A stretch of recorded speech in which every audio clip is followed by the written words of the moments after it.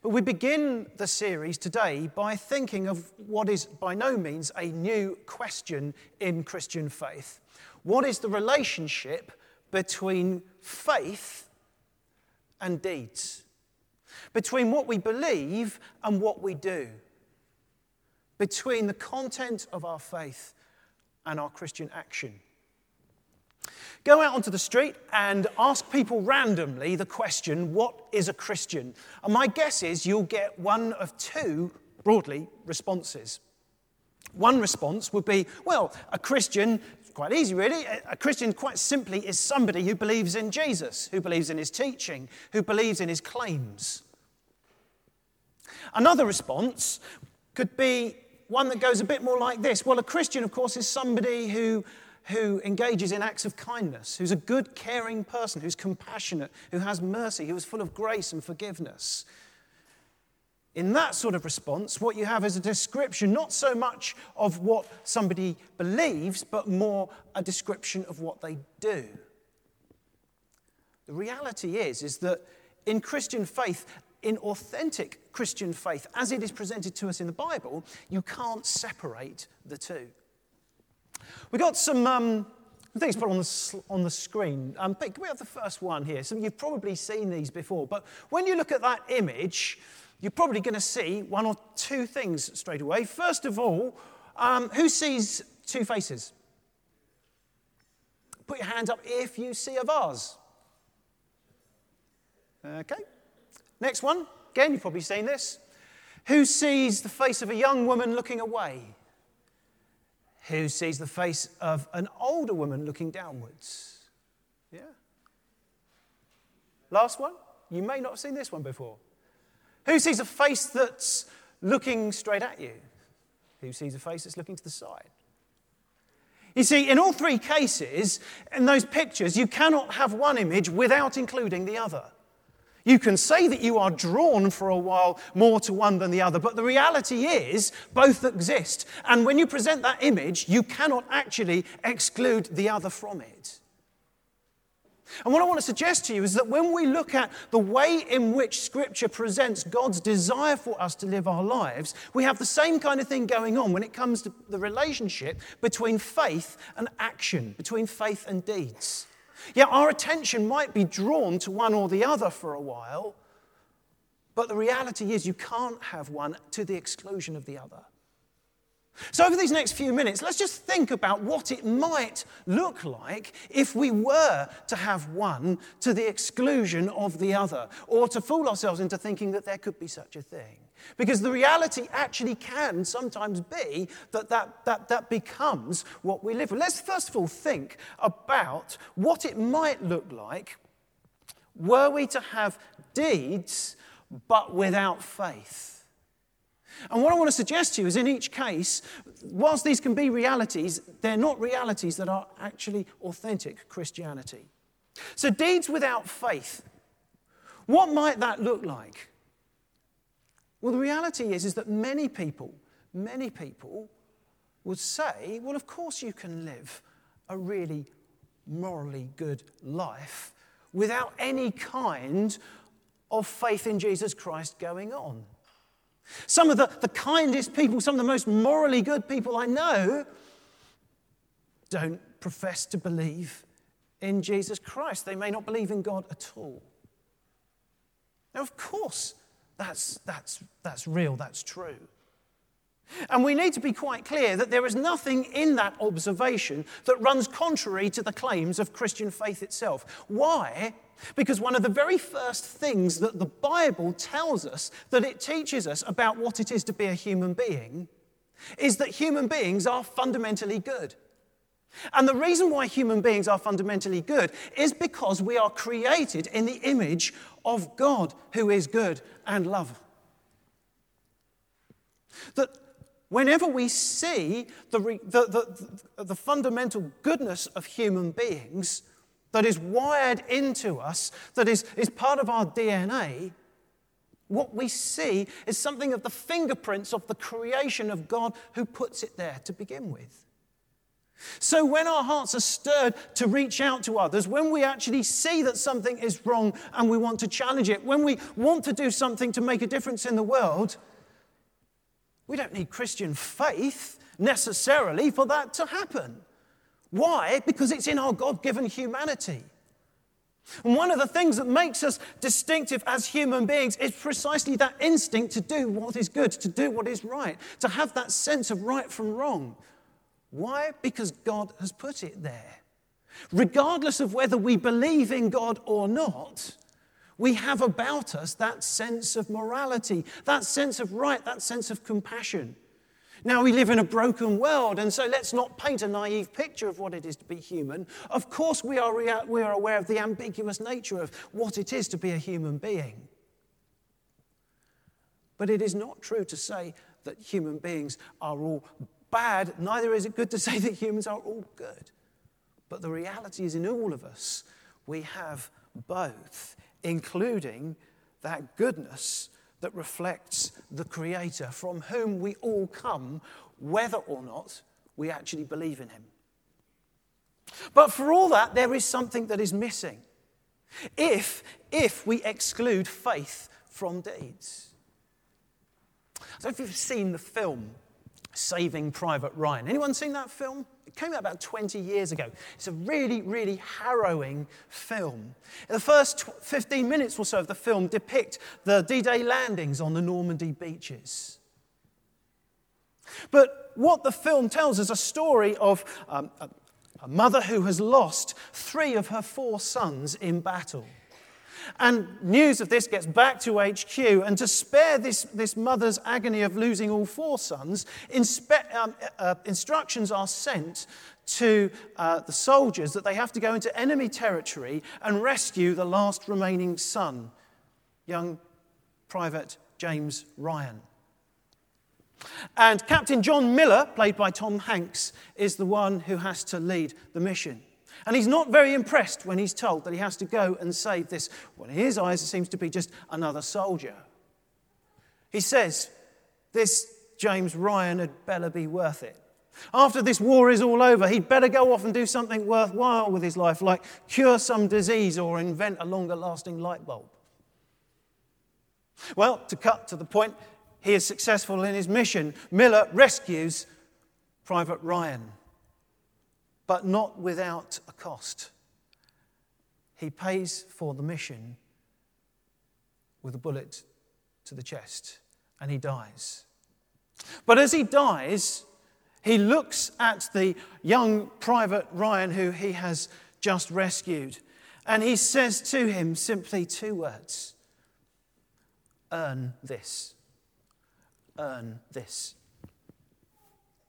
The film closes some half a century later on in Arlington National Cemetery with a now elderly James Ryan standing in front of the grave of Captain John Miller, reflecting on his life.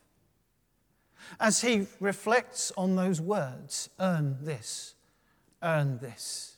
And as he looks on Miller's grave, he says the following words: every day I think about those words you said to me on that bridge. I've tried to live my life the best I could. I hope that was enough. And then with tears welling up in his eyes, he turns with a sense of desperation to his wife and says, tell me I'm a good man. Tell me I'm a good man. You see, this man, and we're not told exactly what he had done since his rescue, but clearly throughout his life he had been desperately trying to make it up for the life that had been paid for his. He had been hounded by those words, earn this, earn this. And no matter how deep he had dug into his moral conscience to do the right thing in as many situations as he could, yet he was still haunted by those words, earn this, earn this. History has proved itself that the harder we try to live a good life, the more and more aware we will become of our imperfection.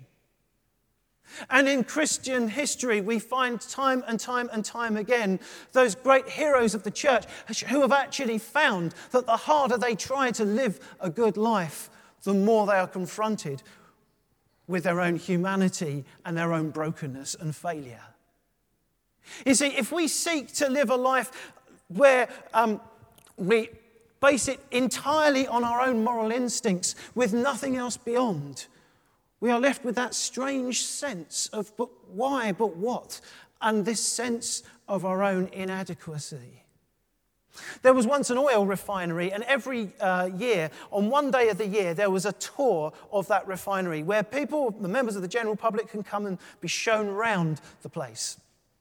One particular occasion this was taking place, they got to the end of the tour and they opened up for any questions. One of the visitors said, "Excuse me, but could you show us the dispatch depot?"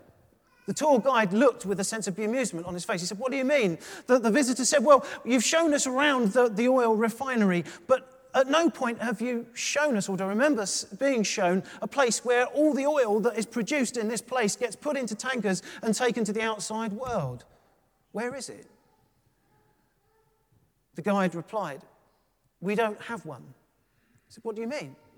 He said, "Well, all the oil that is refined within this place is used in this place to keep it powered up and running."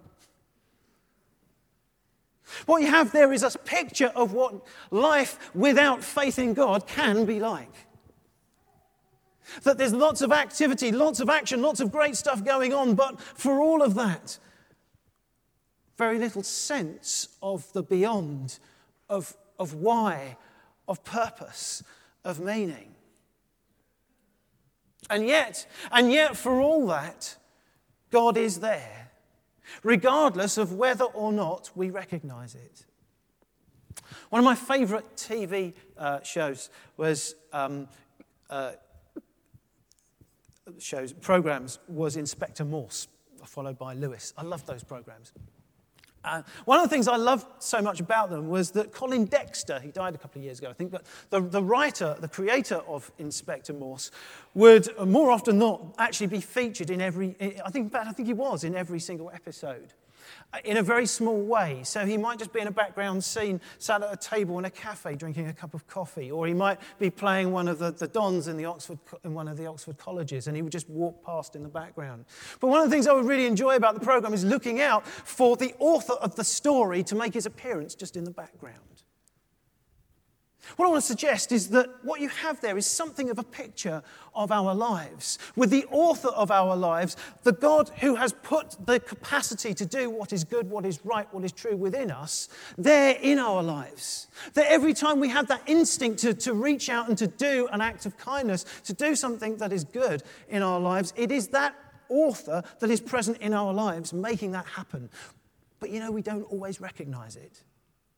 We'll come back to that shortly. But having spent a little while thinking about what a life of deeds but with no faith might look like, let's turn it on its head and think the other way round. Might there be such a thing as a life of faith but without deeds? Well, clearly yes, because otherwise what we've just had read to us from the book of James would never have been written. So what might it mean? What might it look like to talk of a life of faith, Christian faith, faith in God, but without deeds, without action?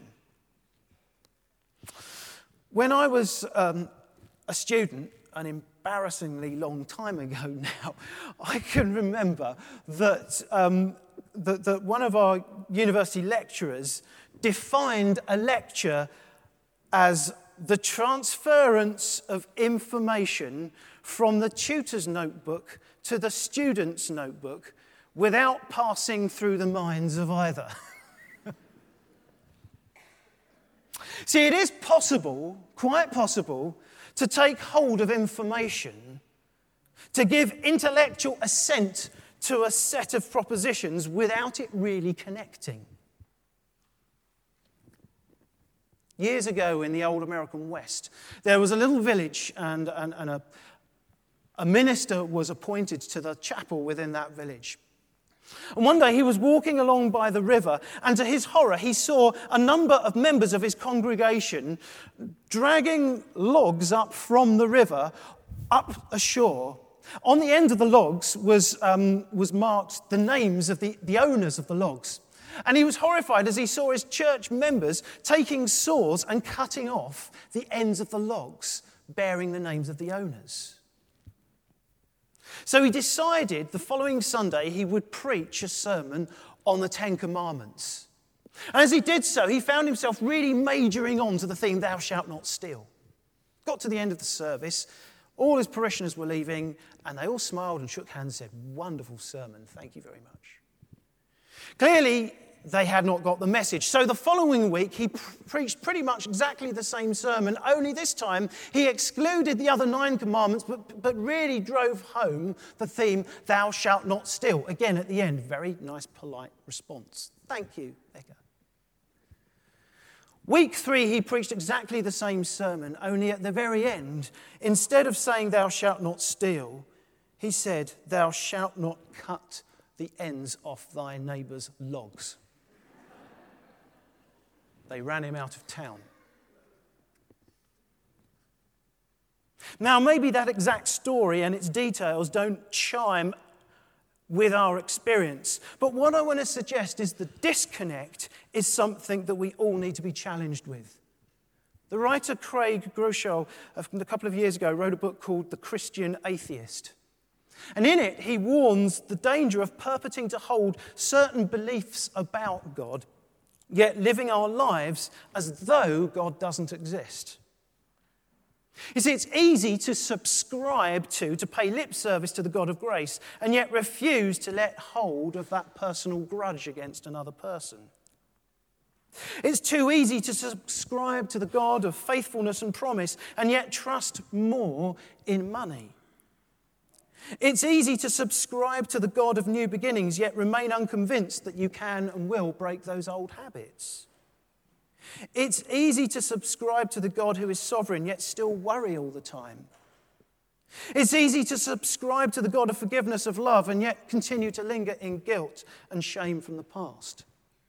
It's easy to subscribe to the God who promises he will never forsake us, and yet for us to pray as though it's some religious chore. It's easy for us to subscribe to a God of peace and mercy and compassion, and yet vent aggressive outbursts in our speech or emails or whatever. It's easy to subscribe to the God who wants everyone to know of his love, yet do nothing to share it with others. It's easy to subscribe to the God whose love is life-transforming, yet fail to recognize that God really does love you. Here's a question for all of us.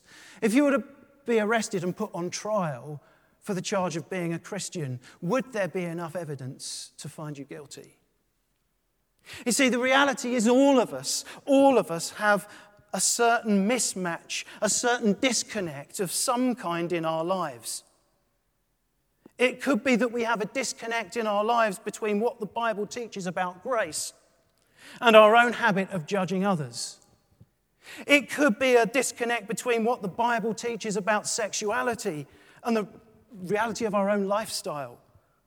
It could be the disconnect between what the Bible teaches about compassion and our own half-heartedness towards the poor.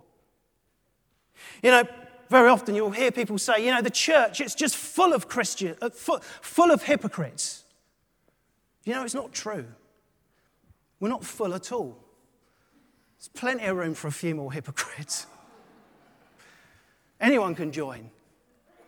And that's the point. That's why we say that it is good news worth celebrating, because in Christ, God meets us, hypocrites though we may be. He meets us where we are. But part 2 of that good news is that he doesn't expect to leave us where we are. Jesus was asked, what's the most important commandment of all? And he referred back to something known in Jewish thought as the Shema from the Old Testament. It said, to love the Lord your God with all your heart, with all your soul, with all your mind, and with all your strength.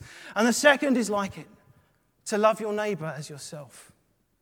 You see, we're back to those images that we started with at the beginning. You can't have one without the other. But notice that when Jesus was questioned on this, he didn't say, love your neighbour first. He said, love God first. Someone else once said, love Christ and do whatever you want. You see, when you have the love of God in your heart, when you know that he loves you unconditionally, when all is right there, action just falls into place quite naturally. When you know God loves you, when you realise, again, to go back to that picture from Inspector Morse with the author of the story present within it, when you realise that God is there, that he's been there all along, then transformation can begin to happen. One last story. There was a tiger cub that was orphaned. And somehow it's found its way among a herd of goats. And it was brought up as a goat, and therefore it grew up believing that it was a goat. It used to behave in exactly the same way as these other goats. Well, one day the goats and this tiger were in the jungle grazing in a clearing when suddenly a king tiger ran into the clearing and roared. Immediately, without hesitation, the goats ran in all directions. But the tiger cub remained. It looked at the king tiger. At first it trembled, but then it realized it didn't feel strangely afraid, as the goats appeared to be. The tiger cub, rather like a goat, bleated back at the tiger. The king tiger stared at the cub and eventually picked up the cub by the scruff of its neck and dropped it next to a pool. And the cub and the tiger looked at their reflections and could see that they were alike. Still, the tiger cub didn't quite get the message. So the tiger took some meat and it dropped it down in front of the cub. The cub began to eat the meat. And then, upon the realization of its true identity, he roared. The reality is that God actually creates each and every one of us with the desire that each and every one of us would have faith and action as inseparable things, as part of what it is to be truly human. As we come to pray at the beginning of Lent now, let's just bring our lives before God as we are, because we can come no other way. And let's ask him to come alive in us once more, that we, like that tiger, may learn to roar.